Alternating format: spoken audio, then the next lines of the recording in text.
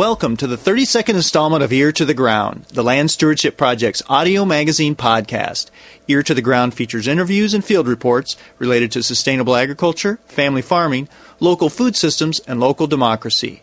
I'm your host, Brian DeVore, editor of the Land Stewardship Letter.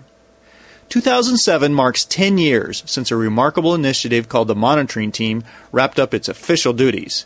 A unique collaboration of farmers, university researchers, Natural Resource Agency personnel, and nonprofit staff, the monitoring team was coordinated by the Land Stewardship Project and the Minnesota Institute for Sustainable Agriculture. By the time it concluded its work in 1997, the team had become a model for how natural resource practitioners and farmers can work together to create environmental benefits on farms. In addition, the 26 members created a set of sustainability indicators and distilled them down into a field resource called the Monitoring Toolbox. The toolbox is now being used throughout North America and around the world, and the team's work is even influencing agricultural policy. As government conservation personnel look for ways to measure the impact sustainable agriculture is having on the land and water, the monitoring team and their toolbox serves as an important model. The team's work is also influencing scientific research involving natural resources and agricultural practices, particularly through such initiatives as the Multiple Benefits of Agriculture Project. Finally, the toolbox is being used in the training of a new generation of beginning farmers in Minnesota and other states through LSP's Farm Beginnings course. On a blustery spring day recently, two of the original monitoring team members, Larry Gates and Tex Hawkins, helped train Farm Beginnings instructors from Illinois, Nebraska, and North Dakota. Gates is a watershed coordinator for the Minnesota Department of Natural Resources, and Hawkins is a biologist with the U.S. Fish and Wildlife Service. The training took place on the grass-based dairy farm of Dave and Florence Menard, who are also members of the monitoring team. After the training, Gates and Hawkins shared some of their thoughts on the genesis of the monitoring team and what its long-lasting impacts have been. Yeah, I can't remember the dates, but it was maybe 15 years ago. I and Tex and I were working with a lot of different farmers in southeastern Minnesota in our capacities as private lands management coordinators, watershed coordinators, or at least some people from our agencies that were given the opportunity to be able to get out there and work in collaborative settings on agricultural land with producers. We knew a lot of people associated with Land Stewardship Project, a lot of farmers that were adventurous, trying out some different kinds of farming practices, all in the realm of sustainability, and trying to be able to do something better in terms of the profitability or quality of life for the land, pass on something, in a lot better shape. And we were attracted to working in this arena because it was out of these kinds of places that we were seeing some real creative work being done in terms of grazing management, getting more permanent vegetative cover on the land, helping for things that we were interested in, seeing improved water quality, improved terrestrial and aquatic habitat. At about that time, there was a group of farmers that had taken holistic resource management. They were changing a lot of their farming enterprises on the basis of what it is that they'd learned in that coursework, and really banking on diversity being very, very important. Diversity in terms of soil health, soil quality, water, cycling, nutrients cycling and management on their properties, terrestrial and aquatic habitat, and asking the question of themselves, what is that going to look like when we arrive there? Is it going to be a process? Is it going to be a continuum? Or is there going to be some real clear signals, that we've really done things well, or we've made some major improvements? So Tex and I had been working with some of these people, and they'd approached us and said, are there some questions that we're missing here? Are there some ways to be able to look at this that we're not thinking about? Are there some areas of research and investigation that we should embark upon to help us to be able to answer these questions? It's fun for Tex and I to be able to engage in that conversation, and as we got those farmers together and we started running these questions around iteratively about what that would start to look like, what it is we maybe should be measuring on some of these farms as they make some of these farming changes, and a lot of the farmers were going into more extensive grazing, more rotational grazing kinds of systems, introducing more permanent vegetative cover in their farming systems, more closely emulating natural processes, ecosystem processes in their farming. We looked at a lot of those elements that helped to be able to integrate an understanding about what it is that was happening on the farm. Birds came up, frogs, toads, soil health, vegetation, looking at it in a variety of ways, and the habitat that it provides, it's physiologically, the nutrition that it provides for the animals that they're raising on those lands, and all of this stuff. Eventually, we incorporated elements of quality of life, economic benefits, herd health, and so on. And it became a very fertile arena in which to be able to add additional people from state and federal resource agencies, other nonprofits, and the universities. Finding people in those places that were similarly interested in systems-level management and what kind of changes could be adopted on farms to be able to get us better water quality, sequester carbon, more terrestrial and improved terrestrial and aquatic habitat, and improve farm profitability and some more local economies. So really, I think it was because of our early interactions with some of those farmers, and Tex and I had some credibility with them, that they felt comfortable coming to us and asking those questions, and then checking out our networks and casting the net widely. We found there were a lot of interested people in those other places that we mentioned that were willing to come, help entertain the questions. So as we developed those with everybody in the room, there were areas of investigation that developed, out of which we'd hope to be able to derive some, not simple, but some observable kinds of tools, recognizable ways to answer those fundamental questions that the farmers had first asked. When we're improving things, what is it that we're going to start to recognize? What is it we're going to start to see? You talked about all the different monitoring indices that you looked at, but one of the ones that seems to have, I guess, caught the attention early on and got some farmers excited, and they were even having a little bit of fun with, was the birding part of it. Tex, can you talk a little bit about that and how that kind of evolved? And I think it was a little bit surprising how popular that became with some of the farmers. Well, Brian, as you know, the Mississippi Flyway is one of the great migration corridors connecting the North and South American continents. It's an incredible resource that we have right here on our doorsteps, and the Upper Miss Refuge is part of that migration corridor and dispersal system, where they go up the tributary streams and work their way into nesting areas as far away as Canada and come through this area, and some of them stay and nest. So it's natural. The farms are breeding areas for migratory birds, just like the refuge is. As a matter of fact, there's a lot more breeding bird activity off the refuge than there is on. So the private lands are extremely important. The river itself is a fishery migration route where fish move up and down the river and out into the tributaries, and it's kind of a networked system as well. And the driftless area, which is the area that right around the river, is kind of a buffer zone, and it's also very high in biological diversity. It's a rich area, and it's also very important from a water quality standpoint. The biggest threat to the refuge right now is sedimentation coming off eroding lands. Some of it's urban, most of it's rural farmland. And the attempts that were being made to coordinate and implement programs with farmers were complemented by the idea of monitoring, doing a more adequate job of monitoring. So the monitoring project was a natural complement to watershed partnerships and basin alliances, and this big driftless area initiative that's growing up in the area. So from the beginning, we saw it as a real potential for a lot more involvement in conservation programs that could benefit waterfowl and migratory songbirds in particular. Maybe talk a little bit about, when I talked to some of the farmers about it, I know Art Tickey in particular, he liked the birding aspect of it because it's something he could integrate with his chore time. But this wasn't somebody who came from a birding, he wasn't exactly a bird nerd when he started out on it. Not at all. Larry tells the story of Art's one of the first meetings when Art said, "Well, as far as I'm concerned, this is the only bird I know." He wraps his finger on the table and he says, "A woodpecker."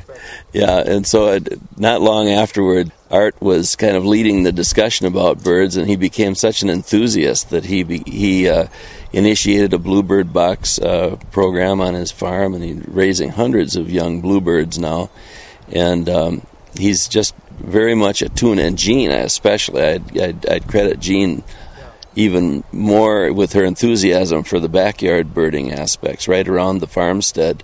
She's got feeders up, and she's keeping an eye on things and keeping a list. And when there's something unusual, I'll hear from Art Jean that there's something in the area they want me to tell them, what my thoughts are on the bird situation there. So it's exciting to see people pick up on the bird community and also do things to enhance it.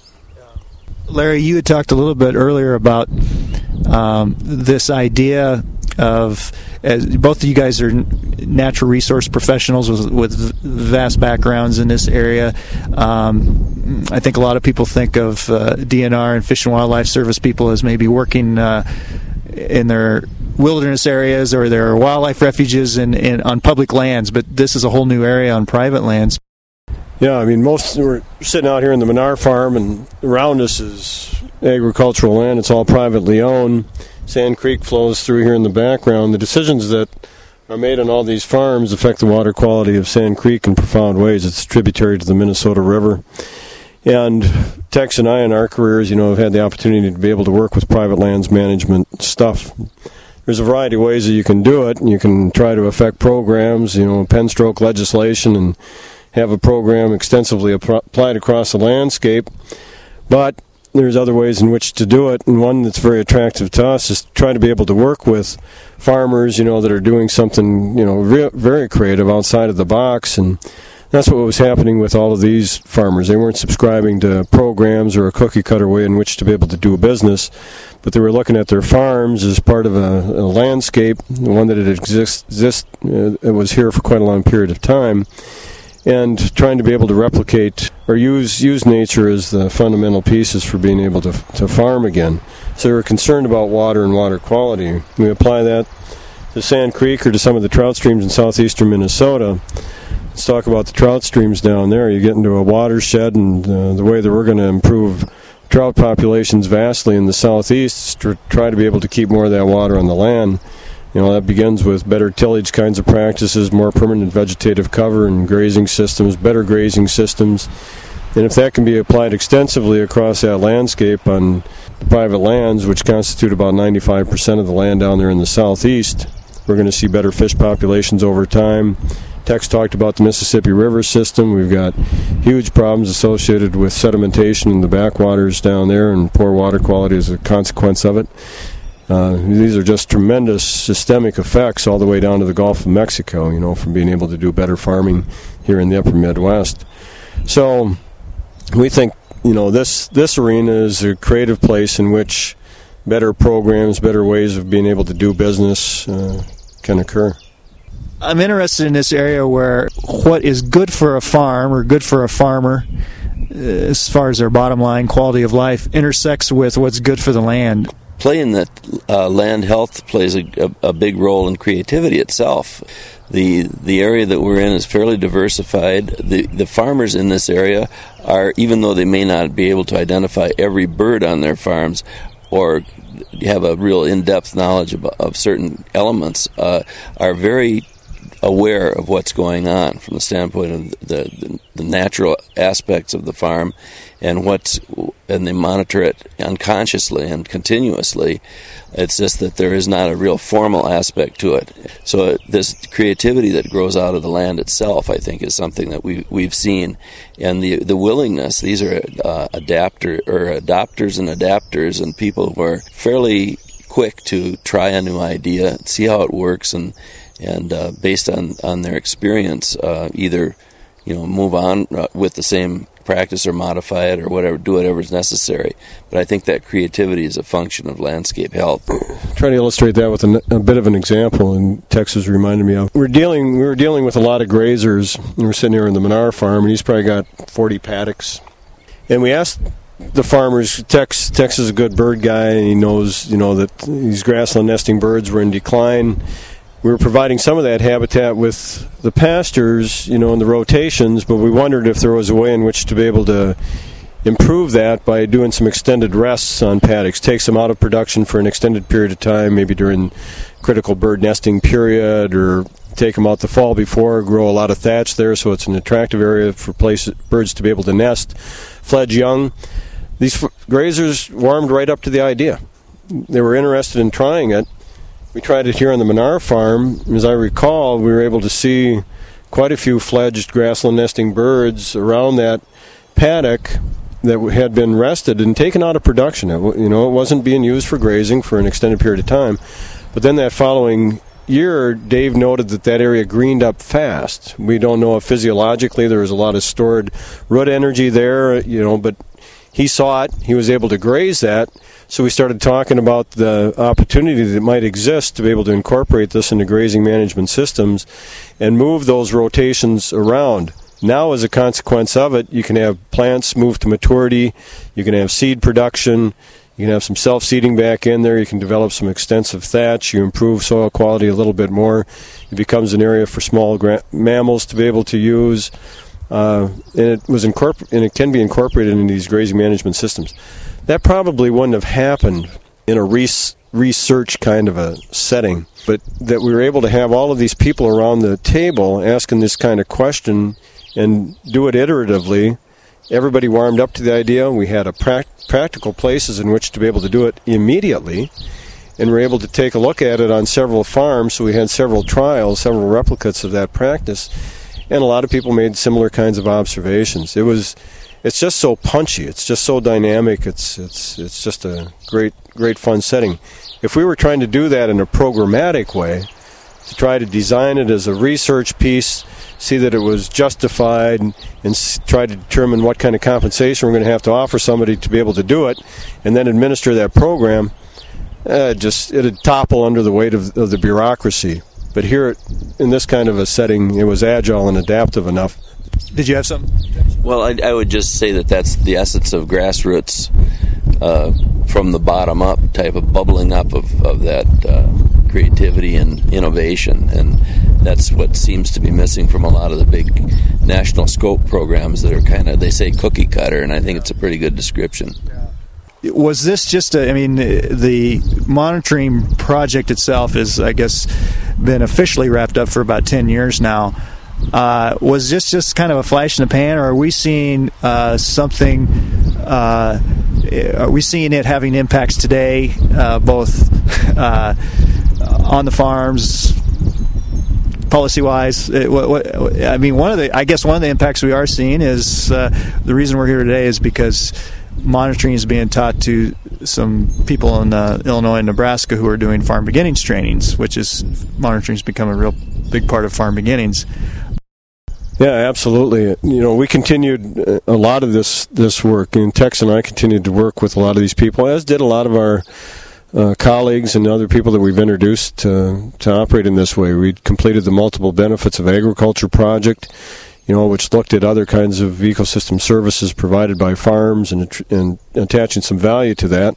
The results of which were taken to Washington, and to use in behalf of support of the Conservation Security Program. We've got 5 grazing specialists in the state of Minnesota now, where we used to just have 1. There's a lot of interest in grass-based farming management systems, more discussion about permaculture, all of which is we were talking about 15, 20 years ago and taking a look at. I think typical of project work that's kind of on the front end of where most people are to see its adaption, extensively 10, 15 years after, the first adopters have done it. So I think it continues to be used a lot.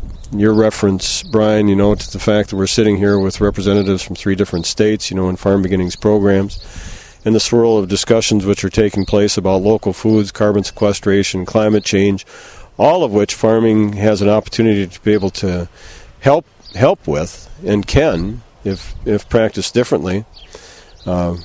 I think it's opportunities at this time with local food, local economies is enormous. Yeah, I think with the greening of the landscape that we're seeing in some areas, there hopefully is also going to be a greening in policy, and I think it's happening, but rather slowly and sporadically. And I think if there's not too much intervention to prevent it from happening, there's going to be incentives for ecosystem service payments and other vehicles for rewarding farmers to do more beneficial, from a conservation standpoint, beneficial practices, and incorporate that into their whole production system, so it's an integrated system and not just a piecemeal effort. You know, one of the things I think it's exciting about when you bring together a diverse group of people is the fix isn't in, that you can have results that you maybe didn't predict. And I think one of the specific examples I think of with the monitoring team was, in the environmental community anyway, the conventional wisdom was you always keep cattle off of stream banks. And I know we saw one of the team members, Ralph Lentz, had kind of been arguing a little bit of the opposite for years, and it was through the monitoring team that maybe some minds were able to be changed on that whole idea. I think, Larry, you worked with Ralph quite a bit on that, maybe. Yeah, Ralph had been doing that on his farm for quite a few years, and he'd fenced off an area, and then he had another area that he'd grazed, and the differences that he was observing between those two areas were profound. The area that he'd fenced off was wooded, very little vegetation growing on the ground, and the stream was wide and stream banks were eroded. The area that he had been grazing in his rotation looked pretty darn good.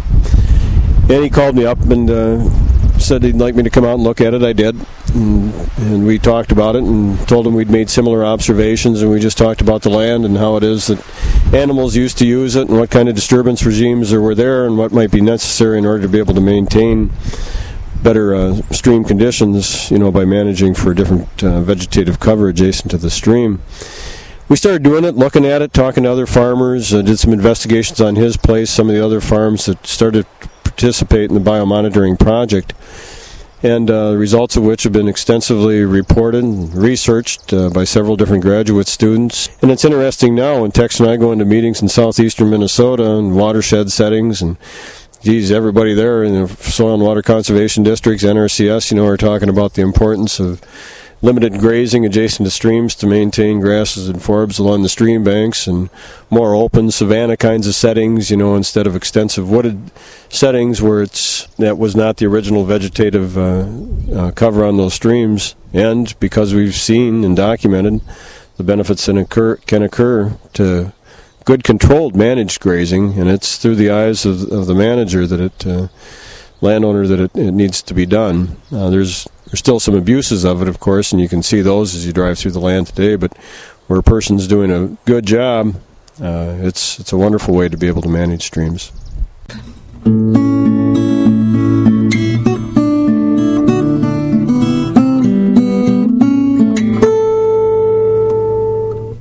For more on the monitoring team's work and influence, see the winter 2007 issue of the Land Stewardship Letter at www.landstewardshipproject.org. That's landstewardshipproject.org. Send your comments and suggestions about this podcast to me, Brian DeVore, at bdevore@landstewardshipproject.org. You can also call me at 612-729-6294. A special thank you goes out to Laura Borgendale, a Western Minnesota musician who provided Ear to the Ground's theme music. And a very special thank you to all of Land Stewardship Project's members who make initiatives such as this podcast possible. If you're not a member and would like to support us, go to landstewardshipproject.org to learn how to join LSP. Thanks for listening.